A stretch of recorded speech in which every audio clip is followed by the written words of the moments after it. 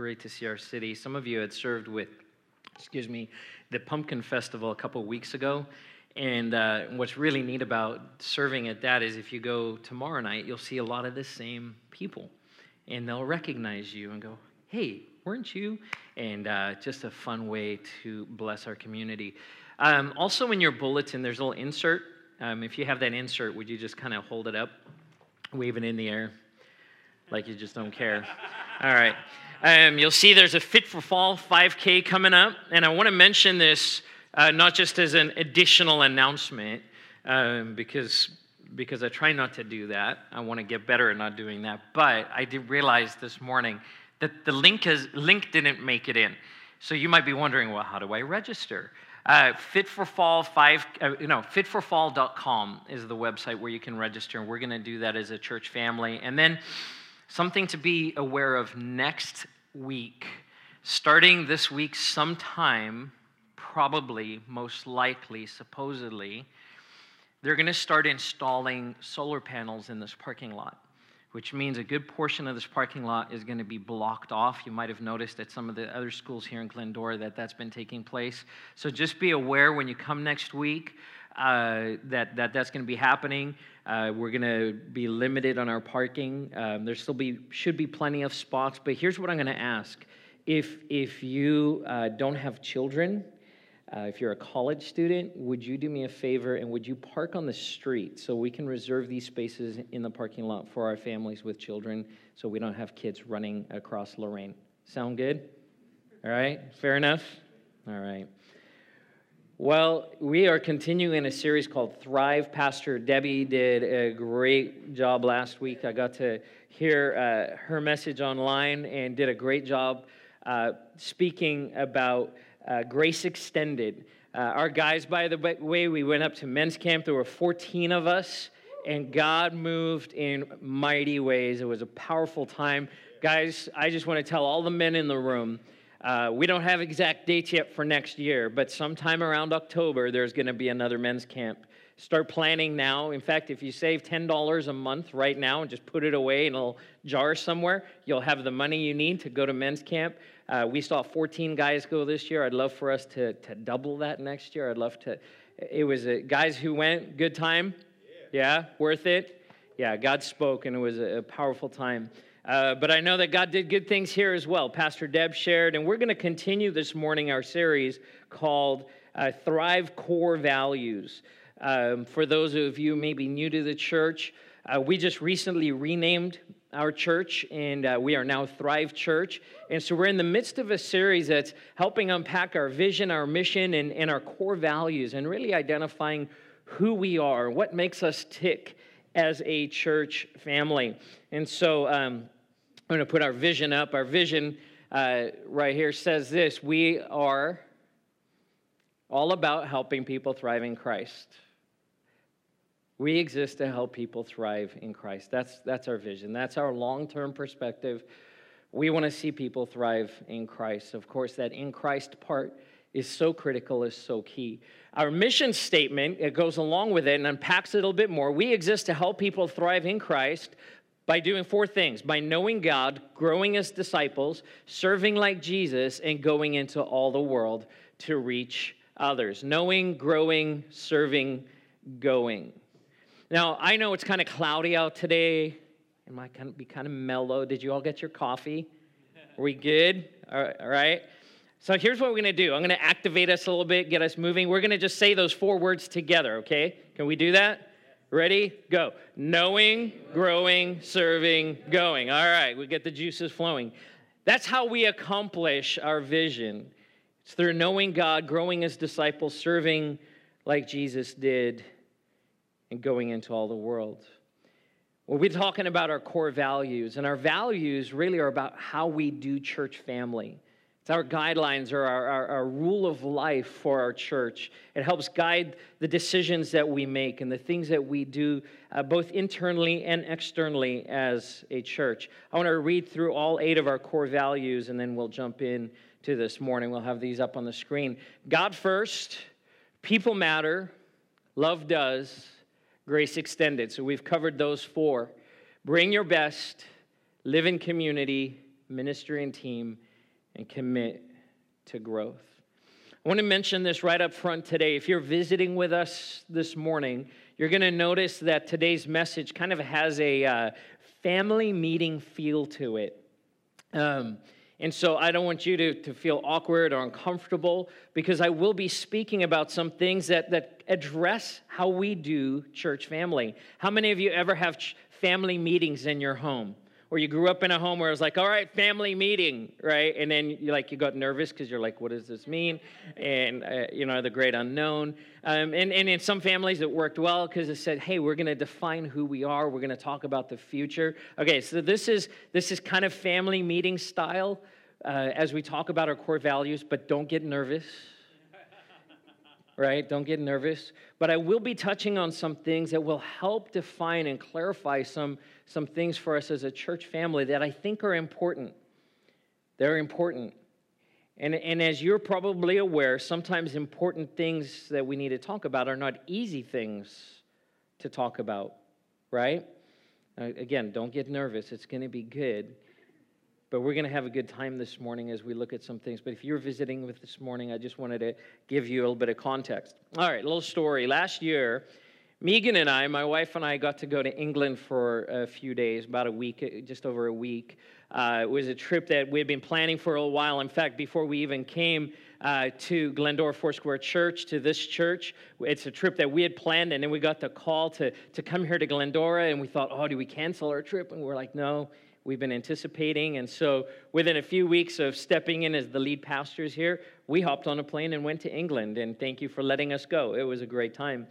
And we got to do all of the things that you do in England. You get cold, and you get rained on. And no, it was a great visit. Of course, it was a cooler time of the year, and we got to see the sights, and we walked a lot. And it was a lot of fun. One of the things that we got to do was see the changing of the guard at Buckingham Palace. Anyone had the opportunity to see that before?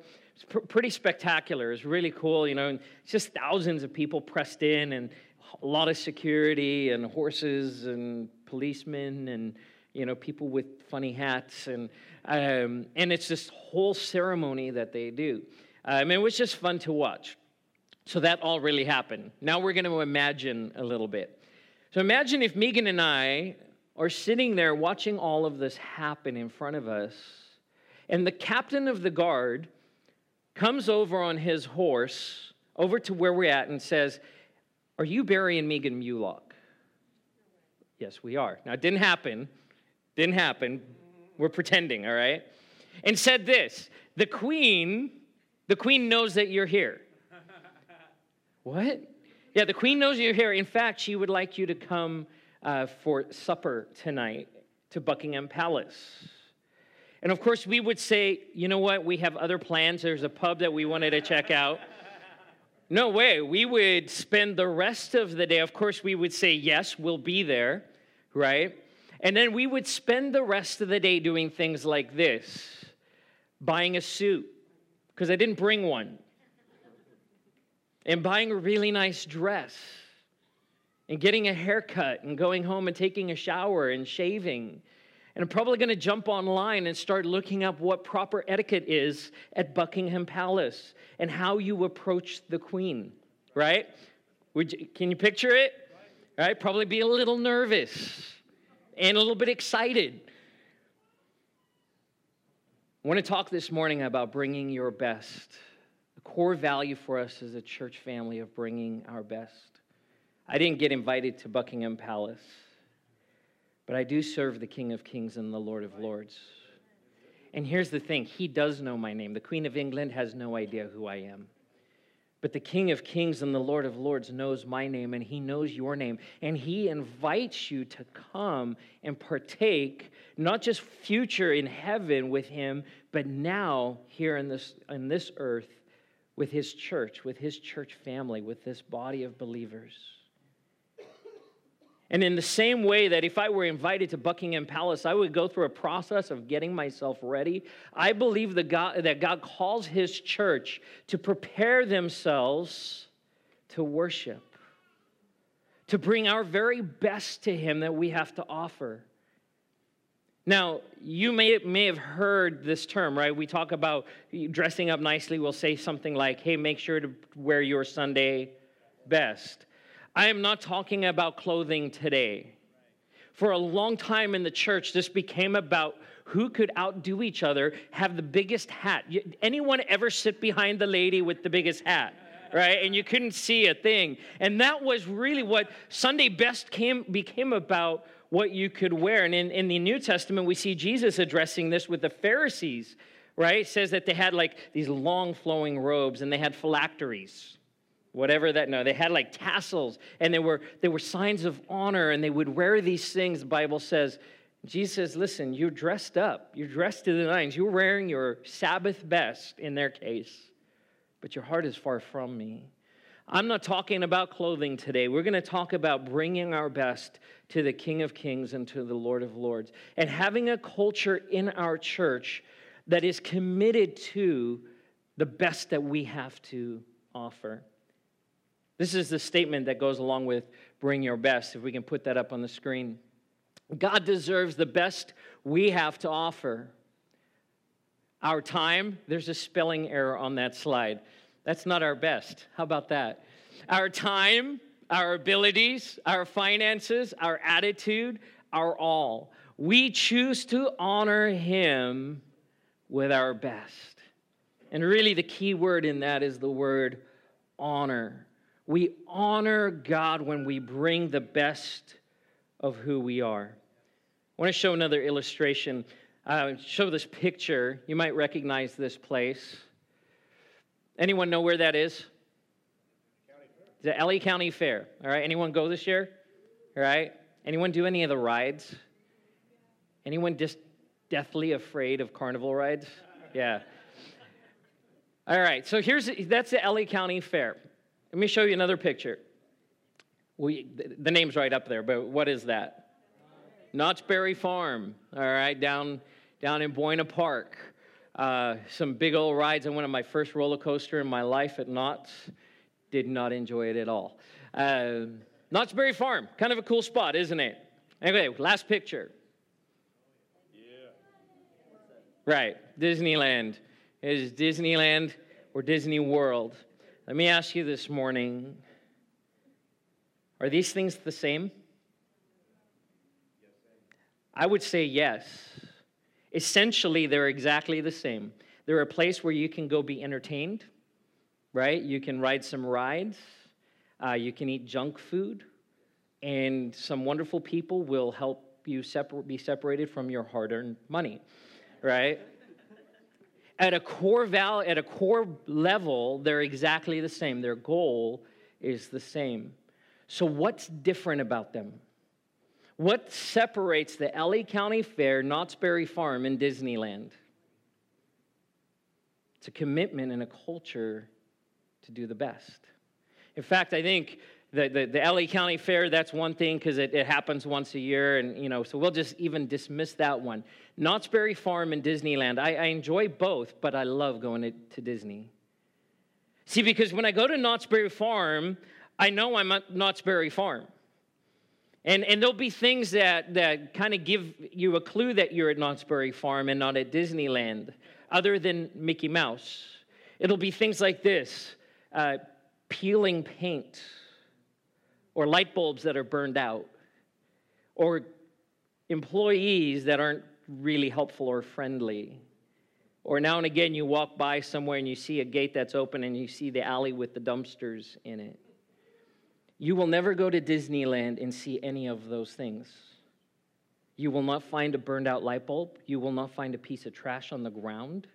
You will never see the backstage, right? They build those alleys in such a way that their cast members have to kind of go through a little maze to get there. So you never have line of sight of anything behind the scenes. And you are fully immersed into this environment that says we have done everything we can to present the best so that you have the most amazing, magical time you possibly can.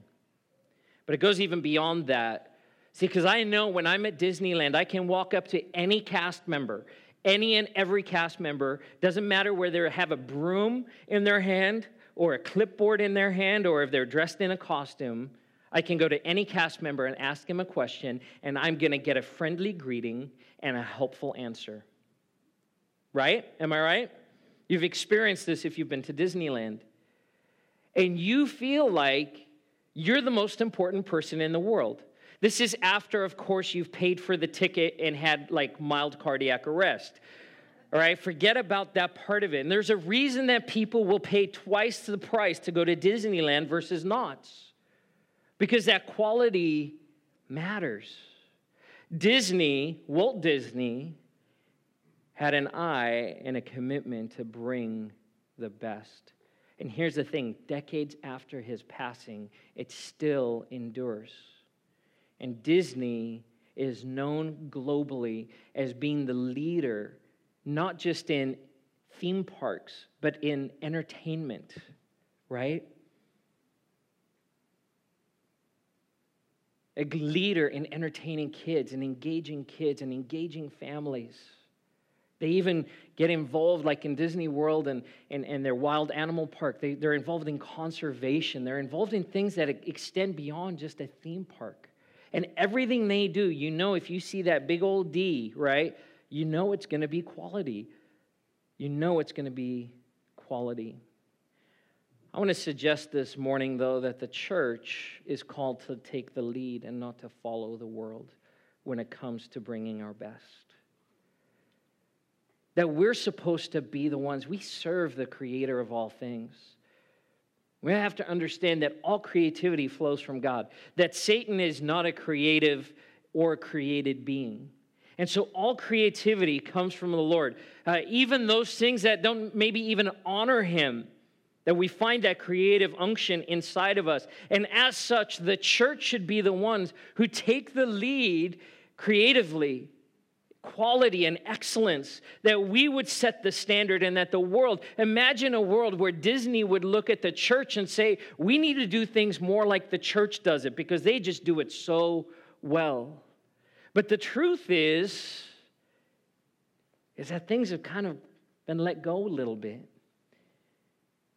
I want to challenge us this morning in regards to Thrive Church. I can't talk about other churches. I can't address the Big C church, but I can talk about our church family and who we are here and about how we do church,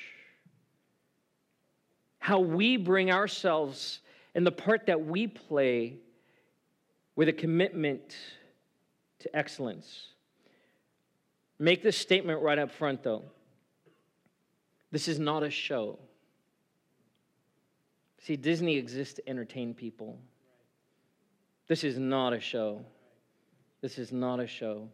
And I know that those lines in some churches can be a little blurred. And as we talk about bringing our best and setting a bar of excellence for our church, the goal is never entertainment. The goal is engagement. Not entertainment, but engagement. See, excellence is not perfection. And I know for a while in the church that word excellence was kind of a bad word. Or excellence, well, we're just supposed to be who we are. Just come as you are. And then we let things slide. Excellence is not perfection. Excellence is having an eye for how can we bring the best that we have to bring to honor the Lord. So it's not a show. And also don't hear what I'm not saying or read into what's not being said here. I'm not saying this. Don't come to church unless you have it all together. Right? Bring your best is not about, I'm having a bad day, so I shouldn't go to church. That's put that out of your mind if that's even a thought. That's not the heart behind this.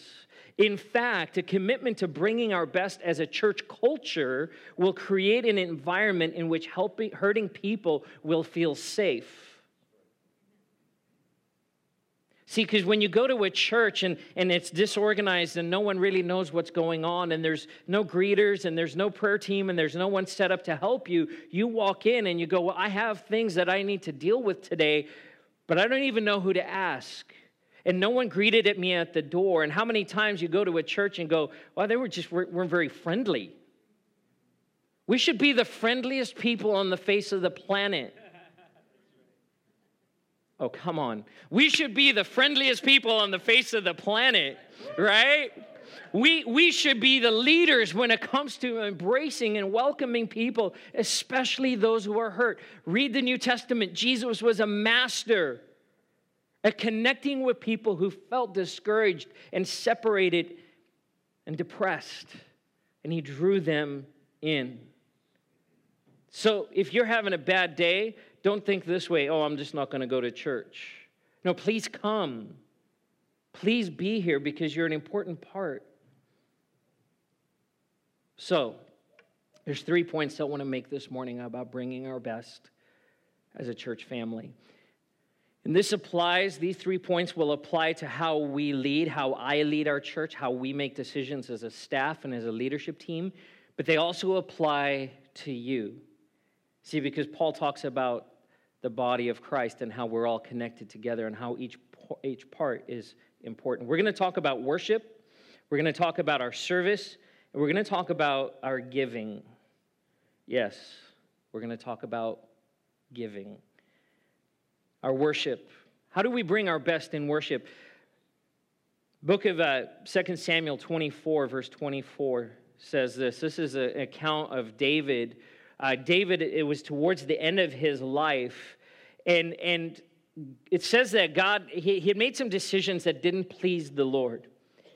And he was in a place where the Lord was actually, he gave him 3 choices. He said, listen, because of your disobedience, you have 3 choices. And he lays out 3 choices for punishment.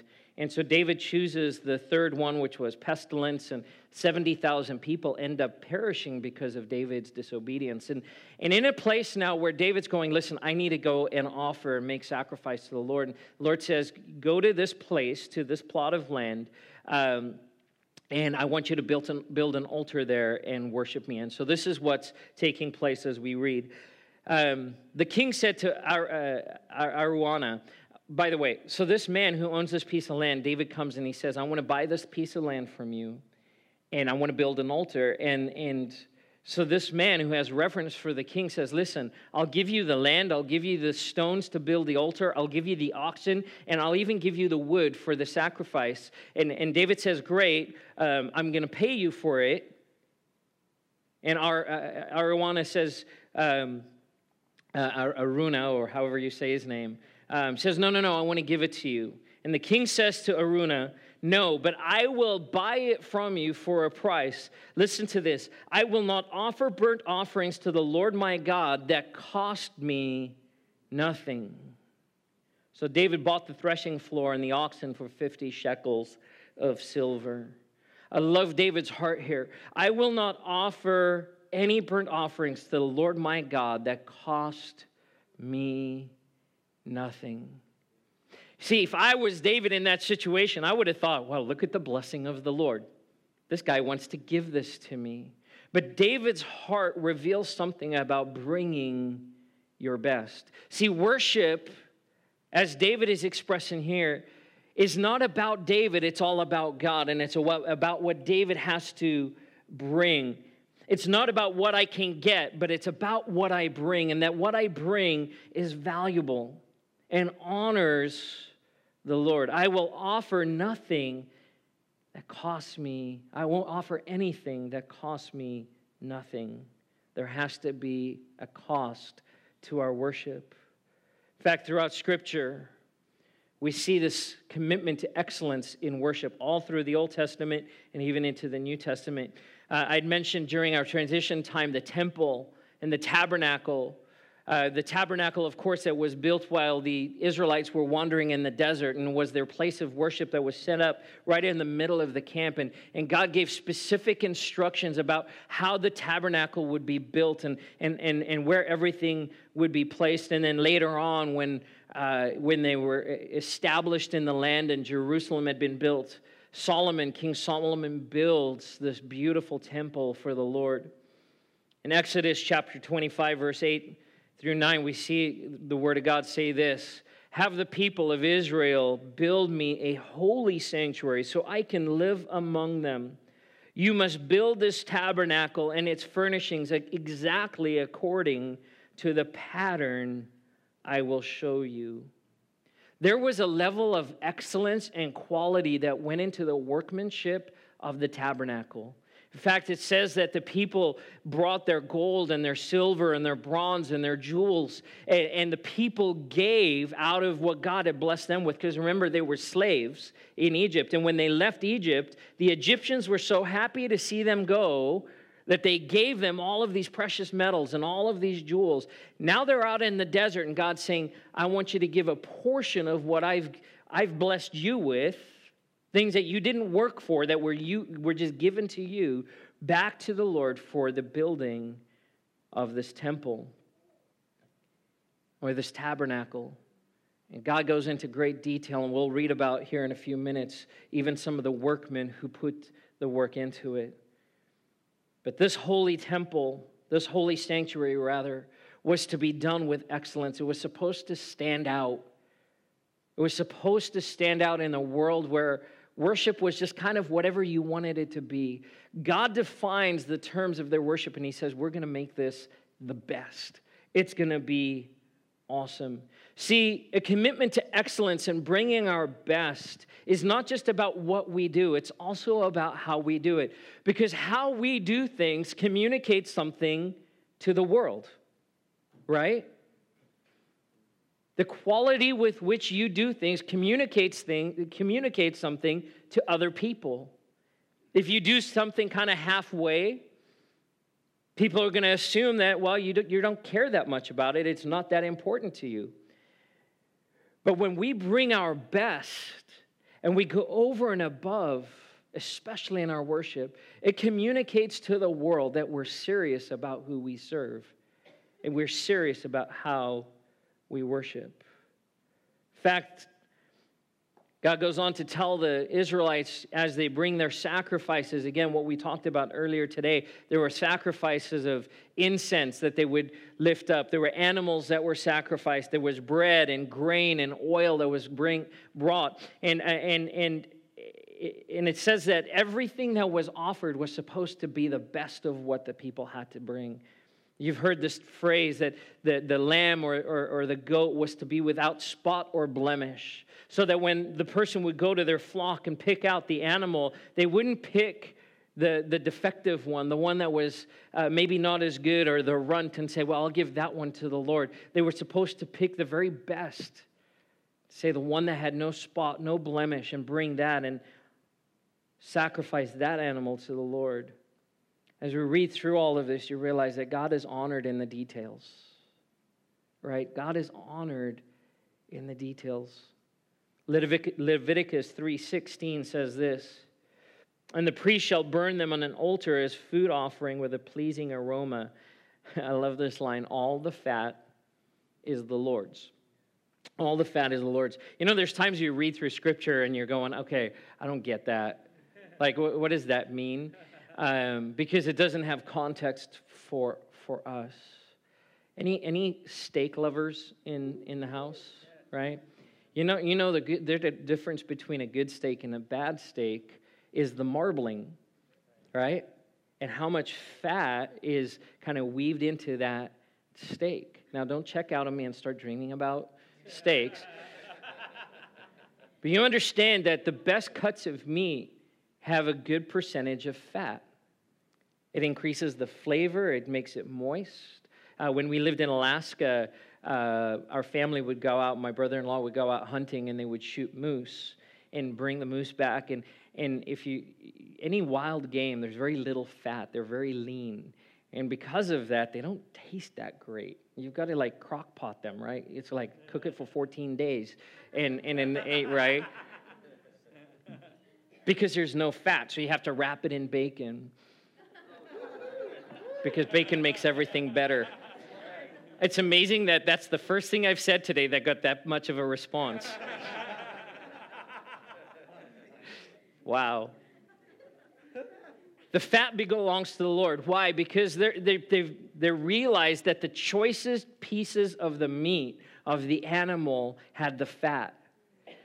And so the fat belonged to the Lord because what they were saying in essence is he gets the very best of the animal.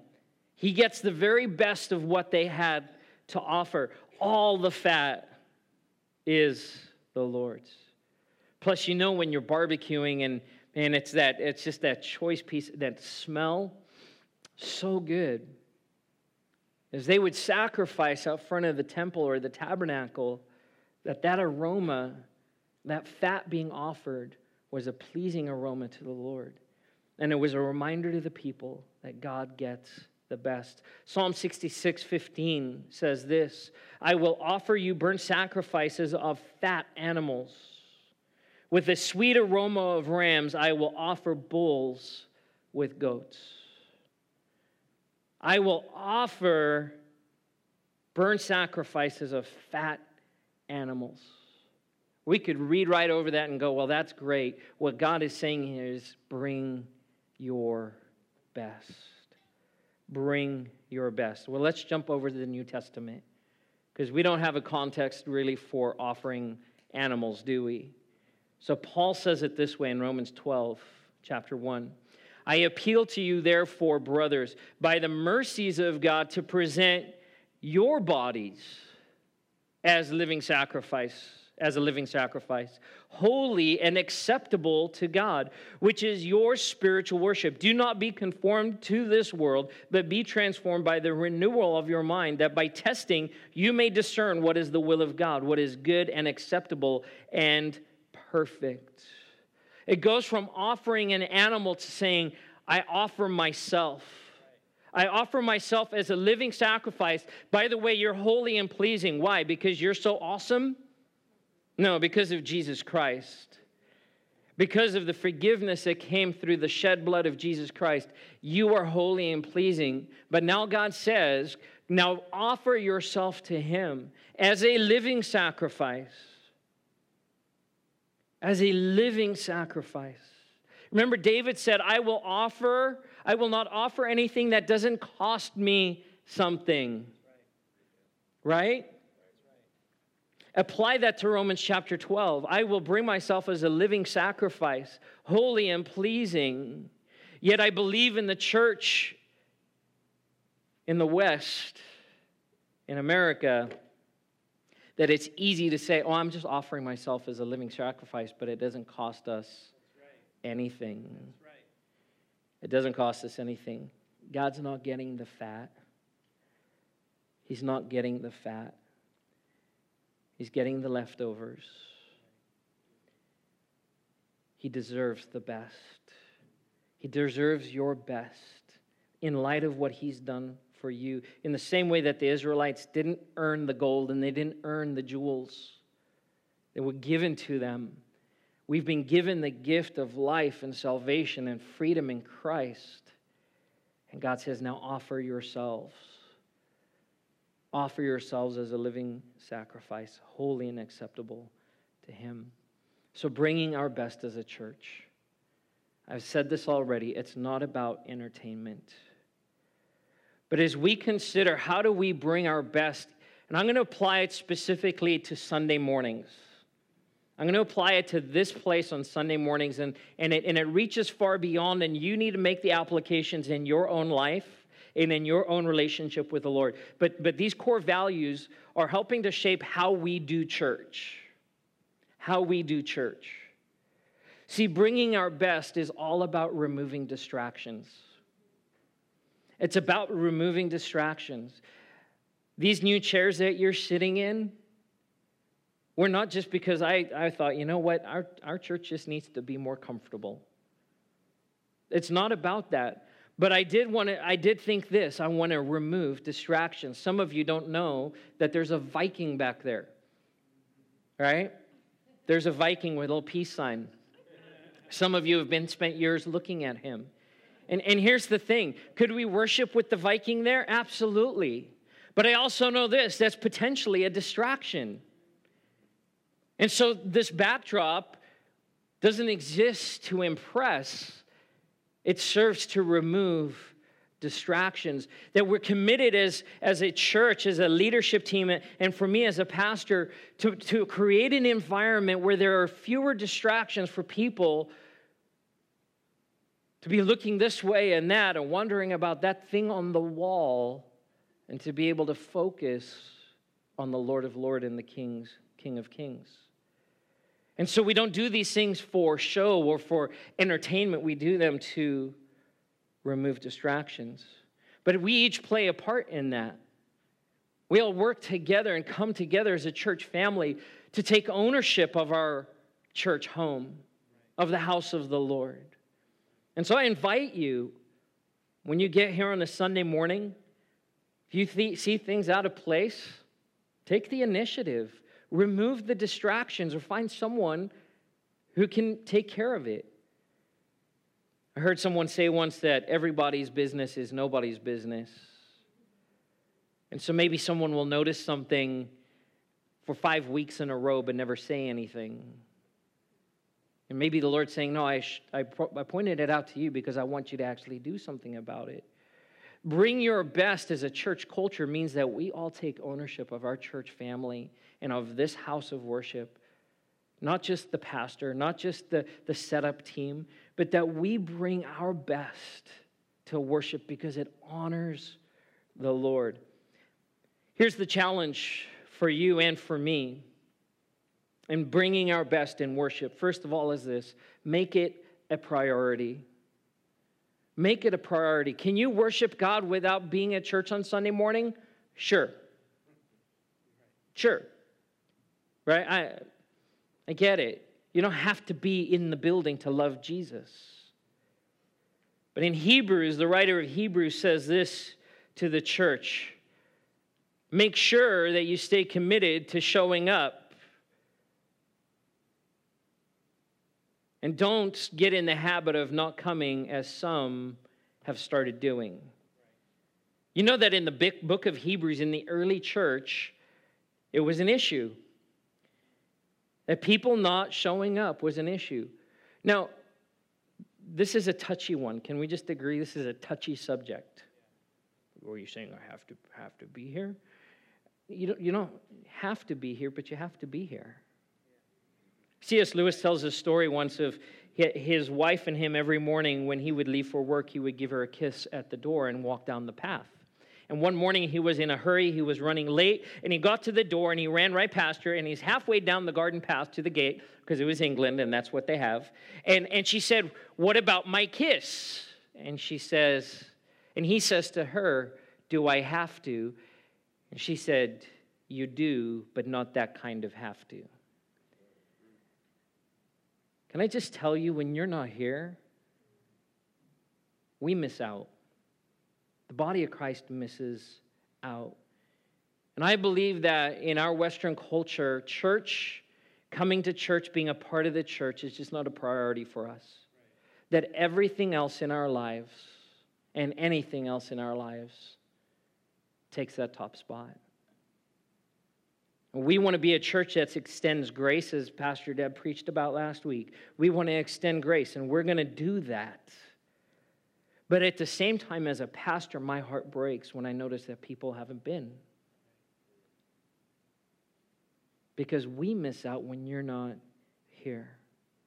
And more than that, those voices I heard being lifted up this morning, your voice is missing from that.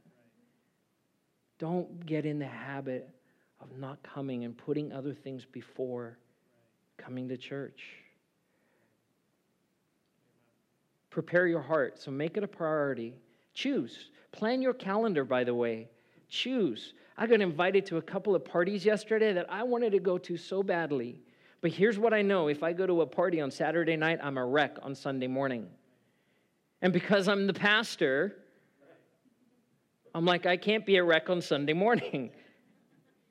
And I'm a people person. I know I'm that guy. I was that kid when my parents told me to go to bed while there was a party going on. I sat at my door and listened to try and just hear the voices because I was like, I'm missing out on being with people. But I've had to discipline myself and make it a priority and say, I have to give up certain things because I know I have church tomorrow and I need to make sure that I'm there. Not just because I'm the pastor. Next is prepare your heart. Prepare your heart. Ask yourself on Sunday morning, am I ready to go and worship the King of Kings and the Lord of Lords? Am I bringing the best of what I have to offer today? Are there things that are in the way? And believe me, here's the thing. When you bring your best and you worship the Lord, He blesses you. But so often we come to worship and we're just saying, hey, Lord, just bless me, bless me, bless me. And even our worship songs, I sit with Jacques and Jamie and Jesse, and we evaluate our worship songs to make sure that they're not me-centric, that our worship is designed to glorify God. So prepare your heart. Remove distractions. Oh, we are so distracted. Anyone distracted? Anytime, ever? Not just right now. I'm not saying, hey, are you distracted right now? Raise your hand. No, we're distracted. I was standing here in worship, and every 2 minutes, something was popping into my head. I'm like, I'm casting that out. I don't want to think about that. I just want to focus on Jesus right now. Remove distractions. All right. This next one. Gently, lovingly, kindly, as your pastor, as your shepherd. Arrive on time. There's no other way to say it. Arrive on time. And here's the thing. If we were going to a movie, we wouldn't arrive 20 minutes late. If we were going to a dinner appointment, if we're going to catch a plane, we would show up on time. Why any less for the Lord of Lords and the King of Kings? Now, you might go, oh, that's kind of legalistic. No, it's honoring the Lord.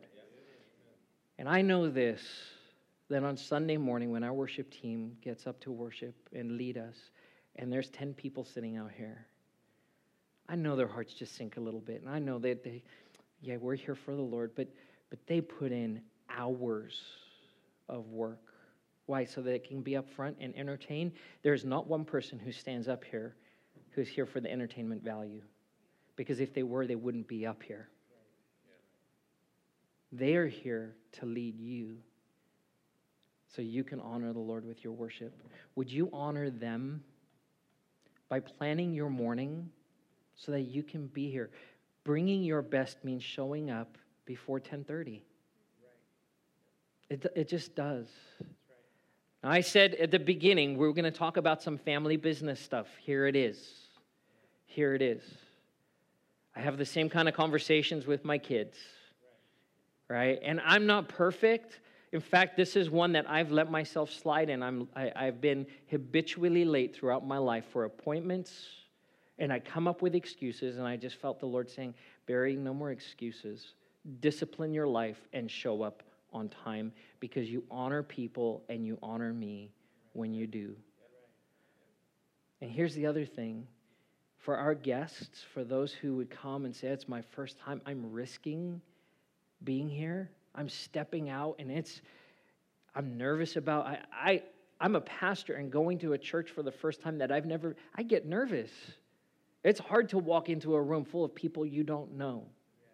It's even harder to walk into a room that's empty.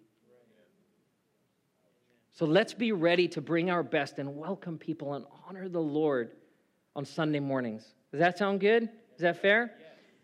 And hear my heart. If you disagree, come talk to me. Let's have a conversation about it. Let's hammer it out. And then when you're here, engage. Engage with the Lord. Engage with each other. Bring the best of who you are to this place. All right. So we worship God by bringing our best. The next is this, our service. Our service. We bring our best to how we serve. One of our mission statements or mission components is serving like Jesus.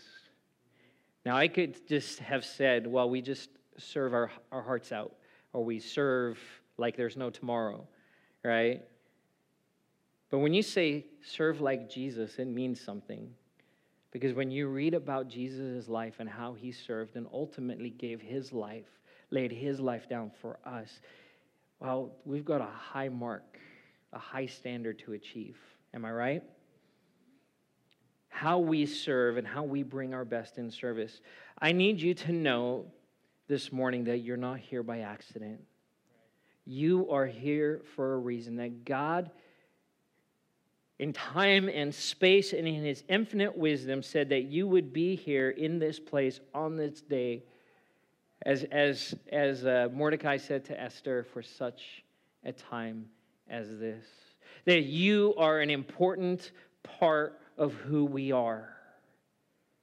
You are an important part of who you are. And let me just tell you this, it doesn't matter what you feel or think about yourself. Because I know so many people come to church and go, I just got to sit in the shadows and hang back because I've got nothing to give. And we kind of adopt a bit of an Eeyore mentality, right? Oh, I'm just going to show up, but I'm not that good. And, right, my faith fell off again. And let me take a sip of coffee. Some of you are going, wait, oh, got the tail. Okay, good. You're here on purpose. That you are such an important part of who we are. You're an important part of this church, and you're an important part of the kingdom of God. And God, in His infinite wisdom, chose and ordained for you to be here today. In this season of our church, in this time, and the opportunity we have to influence the world around us. I already said this, I'm going to say it again. We miss you when you're not here. I recently had a conversation with someone that hadn't been to church in a while, and as I was talking to this individual, I just said, we've missed you. And they said, well, it doesn't seem like I've missed out on a lot. And my response was, yeah, but we have. But we have. It's not just about what you get, it's about what you bring.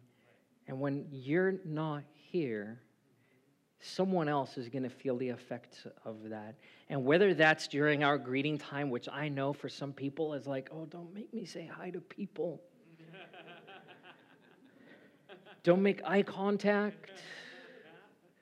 But here's the thing I know. If God was here in flesh, He wouldn't shake your hand. He would give you a hug. Learned that one from my friend Ryan. We get all awkward because our culture is awkward. Oh, don't. I'm willing to deal with awkward because I know during that time there are words of encouragement that are given, and someone gets from you or you receive from someone something way more valuable than the sermon that's preached right after. See, I'm not the main attraction. I'm not the main attraction. I never want this church to be about, well, that Pastor Barry, I want me to be an afterthought. Because you guys are the main attraction. And when you come and you're here and you're ready to serve people, it doesn't matter if you have a role. That you get to serve each other as Christ serves the church. Jesus says, I want to lay my life down. If we had to come every Sunday, if every one of us came every Sunday and said, Lord, there's someone today who needs an encouraging word. Would you allow me and give me the opportunity to give an encouraging word to someone today? And watch what happens. This church, I'm telling you, it will explode.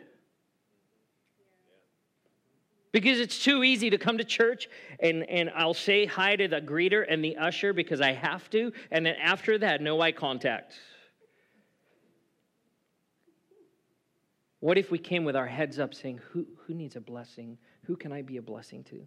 I'll just bring the very little bit that I have to offer, and that's okay. When we bring our best in serving the Lord, His church is encouraged.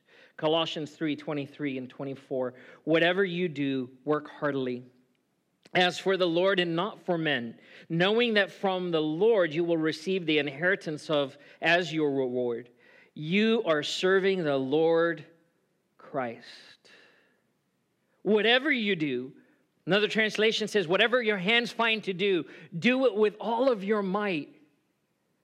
And that doesn't just apply here at church, that's in every part of life. That we honor the Lord in our work and in our service, and when we bring the best, right? No one ever got a raise or promotion at work because they slacked off and did the bare minimum.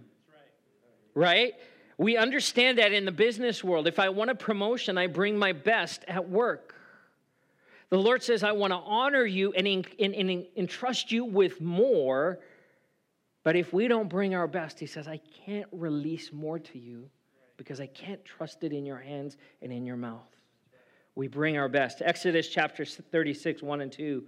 The Lord had gifted Bezalel, Oholiab, and the other skilled craftsmen with wisdom and ability to perform any task involved in building the sanctuary. Let them construct and furnish the tabernacle just as the Lord has commanded. And so Moses summoned Bezalel and Oholiab and all the others who were specially gifted by the Lord and were, listen to this, eager to get to work. Oh, I pray that our church would be eager to get to work. Eager. Here's this tabernacle, this holy sanctuary being built for the Lord. And when you read in Exodus about the details, and Leviticus, the detail and the craftsmanship that went into this tabernacle, it's mind-blowing. This place was phenomenal. But God had raised up men and women who were skilled in craft and in their craft and had abilities to get the work done. God had a vision of where things needed to be, and he brought the people along to help accomplish the vision. Helping people thrive in Christ. We exist to help people thrive in Christ by knowing God, growing as disciples, serving like Jesus, and going into all the world to reach others. You know whose job that is? It's your job, not my job. It's your job because you're here. Because God has given you abilities and skills and talents that I don't have, that Pastor Tom doesn't have, that Jamie doesn't have. And so he's brought us together to say, you know what? You're good at this, and so I'm going to bring you in this season so you can bring what you have to offer. And in the same way that these two men existed and then this whole team was built in the Old Testament, the same thing God is doing here today. That he has a vision that is so much even greater than what we can dream up. So your gifts and your skills, that you are skilled craftsmen and craftswomen. Some of you have abilities that you've said this, I can't let anyone know because they're going to ask me to do stuff. You're robbing the church. Because you're here for a reason. Now listen, it's not my heart to overwhelm anyone. My commitment to you is I'm more concerned about your health and your strength and your growth in the Lord. That's why serving comes after growing, by the way, because the Bible says that the fruit is a result of what's been established in deep roots. And so we keep going back to our vision and our mission to ground us in what God has spoken. But don't hide your talent. You are skilled, and we need what you have to offer. Your faithfulness. They were eager to work. Eager to work. I've been a part of church my whole life, and I've been in very few churches where I would say that everyone's just eager to work. Could you imagine a church where everybody said, you know what, I have a part to play, and I'm going to take ownership of the part that has been entrusted to me? I can't even fathom it. I dream of a day when Pastor Deb, our children's pastor, goes, I have too many volunteers. I don't know what to do with them all. The vision, the dream that I have for our church is that we stop being like other churches. Oh, I just need teachers. I don't have enough teachers. Oh, I got a call on Saturday night that teacher canceled. Right. That's not our best. Right. That's not our best. What if we were a church where our children's pastor goes, hey, stop asking for people to serve in children's ministries. We've got too many. You know that in the Old Testament, in Exodus, Moses gives the call and he says, listen, bring these items, the gold, the silver, the bronze, all of these raw materials, bring them. And he actually had to put out a call and say, stop, we've got more than we need. Right. Every pastor in the world reads that and goes, oh, Lord Jesus, that would be awesome. Yeah. We serve the same God. It's just our culture's messed up.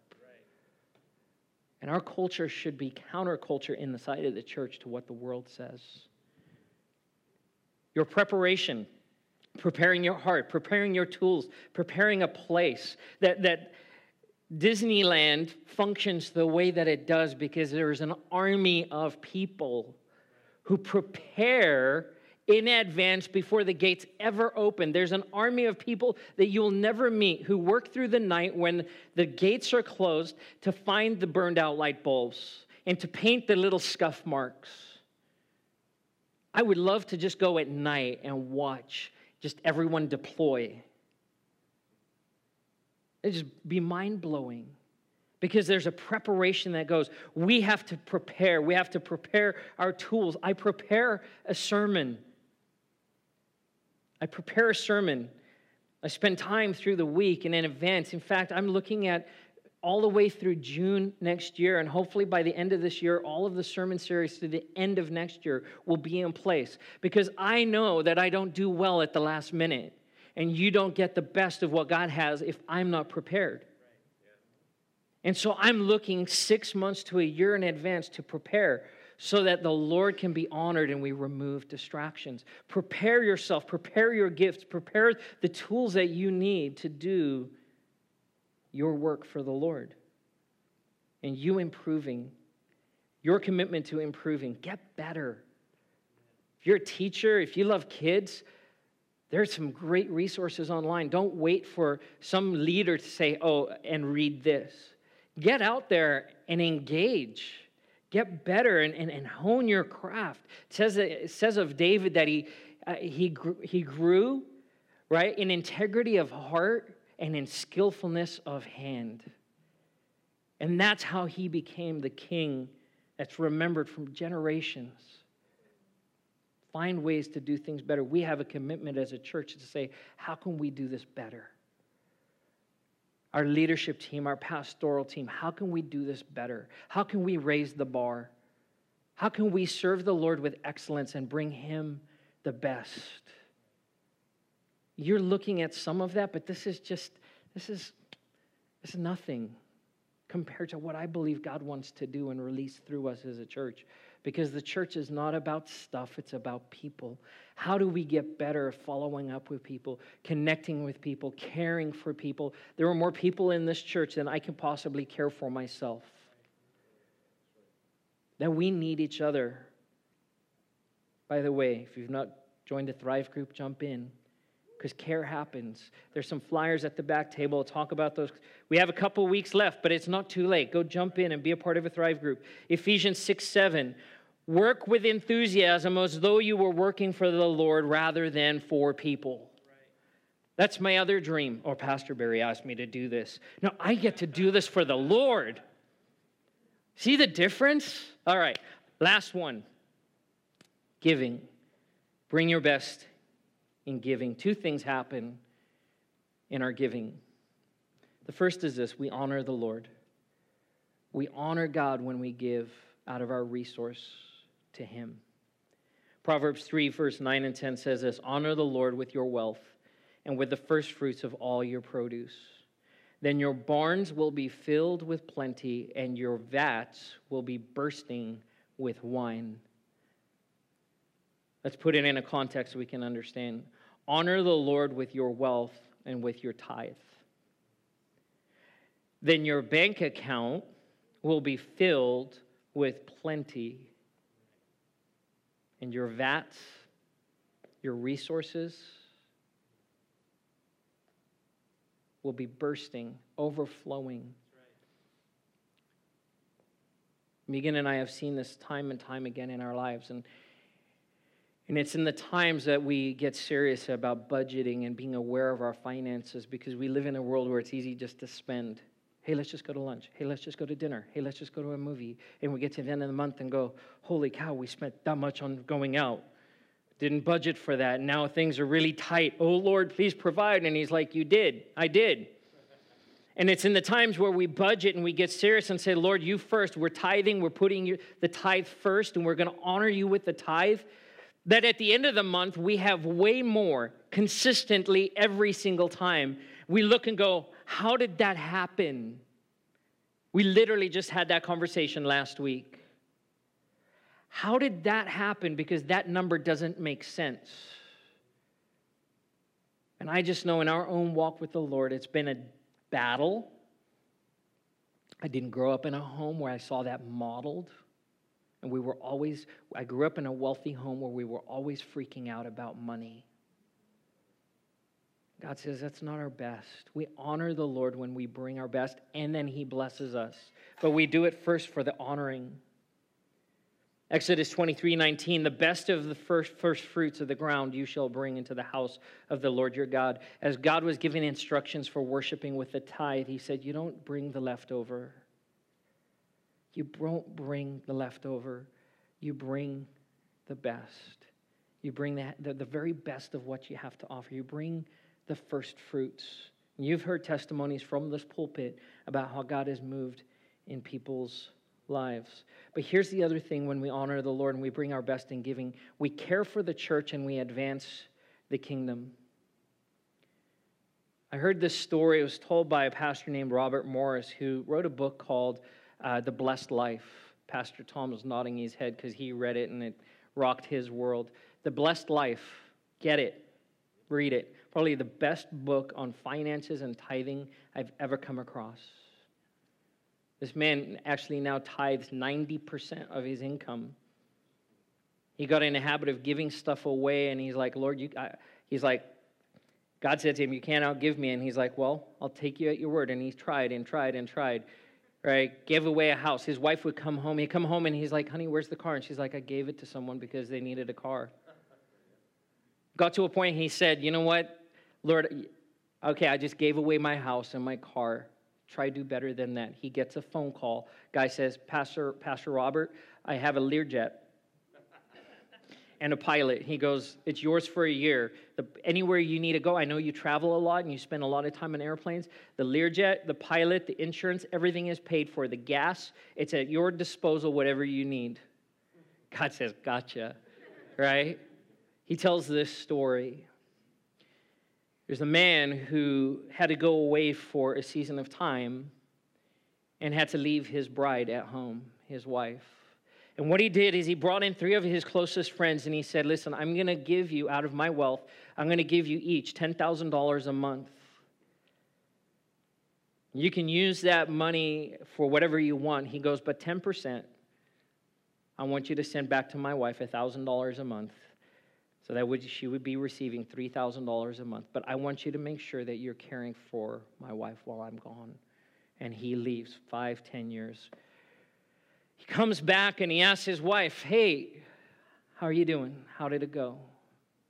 Did those guys take care of you? And she says, oh yeah, the first guy.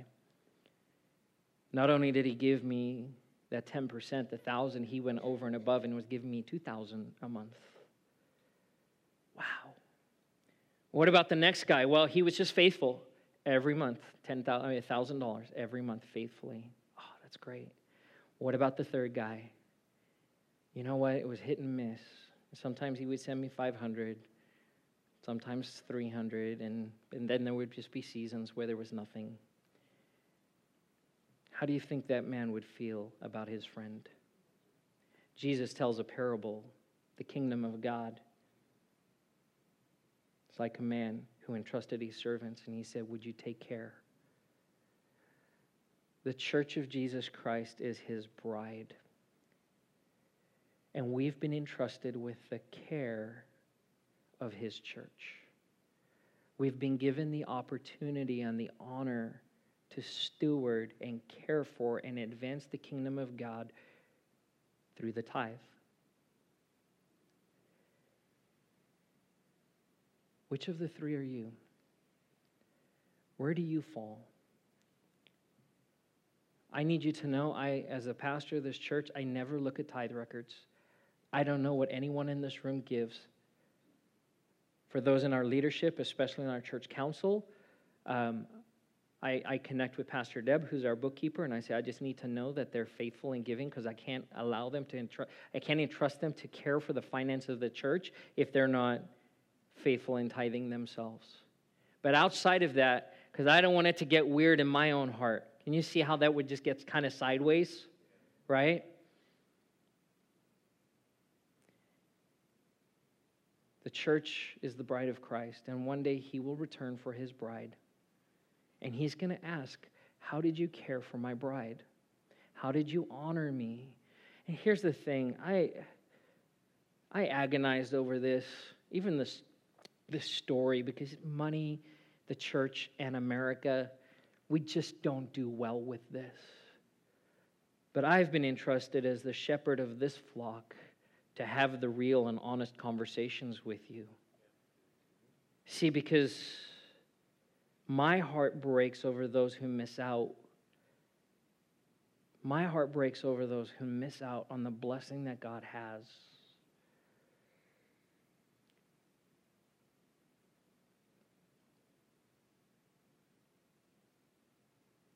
Luke 21, 1-4, Jesus looked up and saw the rich putting their gifts into the offering box. And he saw a poor widow with 2 small copper coins. And he said, truly I tell you, this poor widow has put in more than all of them, for they all contributed out of their abundance. But she, out of her poverty, put in all she had to live in. And Jesus sees that, and he honors her in front of all of those people. This is not about the size of the check or the size of, we use the word gift, but really it's our offering to the Lord. It's not about the size, it's about the size of our heart and what God is doing in our heart and our willingness to obey and to walk in obedience before the Lord. David said it, I will not offer anything that didn't cost me something. Tithing's not easy. It's not an easy thing to talk about. It's not an easy thing to do. I want to make this practical for us because this is church family. Again, if you're a guest, we're glad you're here. You can tune out for a little bit. That's fine. But I think it's important for us to understand. I've been the pastor of this church almost 2 years now. In those 2 years, in that time, we've seen just over half of our church transition out. A lot of people, a lot of your friends, for those of you who've been here for a while, have moved out of state. We've got people in Tennessee and people in Texas and people in Missouri and people, I couldn't believe, every week I came, those first few weeks, people were going, Pastor Bear, it's so great to meet you. I need you to know I'm getting ready to move, right? People in Pennsylvania, people all over the place, Northern California. And so we've seen a lot of people move. There's a lot of people who just felt like God was leading them somewhere else. But over half of this church has turned over, as they say, since I became the pastor. As of right now, our average attendance is exactly where it was when I started a year and a half ago, which means that our church has grown 50%, 100%. You mathematicians can figure it out. But we've essentially replaced that what was lost as people left. And I praise God for that. Isn't that awesome? Can we just actually give the Lord praise for that? Because many of you sitting here are a part of that. And I'm thankful for you. I'm so glad you're here. I also told our leadership team and our pastoral team and our council, listen, if we keep growing this way, before long, these 160 chairs are going to be full. And we're talking about, okay, what's the next step? And can I just address our biggest growth stuck point is the bathroom, right? Oh my goodness. If we had better bathrooms, we could grow quite a bit in this place. And it is what it is. So thank you, Jesus. At least we have a bathroom. But we're talking about things like 2 services. Because the Lord hasn't released us from this place yet, and there's an important reason why. See, because our attendance has increased, but our giving has decreased. And we're down 25% from what we were a year and a half ago. Now, this is just real. This is family, right? And we'll have a church family meeting in January, and we'll go over the numbers, and we'll talk about where we're at. 2 things. First of all, God provides. that every month we pay our bills. Our council has been faithful and just looking over our finances, and we're working on ways to get better. By the way, Christy, wave your hand, and Carol right here are two of our council members. Jim Lynch is the third council member, and he's not able to be here this morning. But we meet once a month, and our last meeting was pretty awesome. And we're just looking at, okay, Lord, how can we do better? How can we improve with taking care of the finances? And we just praise the Lord every month for how He closes the gap. You ever been in those seasons where you're like, Lord, this shouldn't add up, but it is, and you're providing, which is great. But we weren't called to survive, we were called to thrive. Amen? I know this, and I said it already, my heart aches, and I know the heart of God aches for those who are missing out on the opportunity to partner with the kingdom of God in caring for His bride. And I don't want you to walk out of here going, well, Pastor Barry's twisting our arm to give more. No, that's not it. And if that's where your heart's at, do not write a check. Do not go on Pushpay and make a contribution. The value we're talking about is bringing our best. Can you imagine a church where everyone who said, this is my home church, stepped up and said, Lord, I will honor you with the tithe? Our current budget is around $200,000 a year. That's our budget. Again, in January, we'll talk about that, and I'll show you, and we'll have a new budget for the new year. But I know that the vision that God's put on my heart is not a $200,000 budget.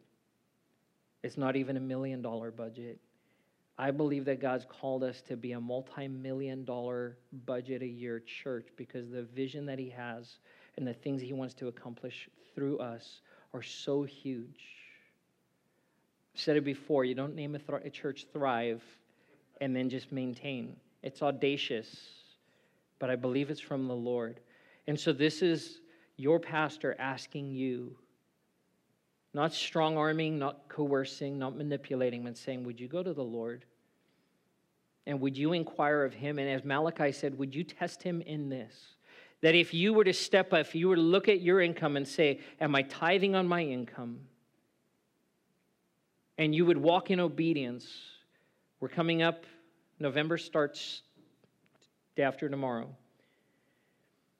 If you would tithe over the next 2 months faithfully and say, Lord, and this is going into Christmas, I guarantee you that by January you'd say, you know what, I'm in a different place.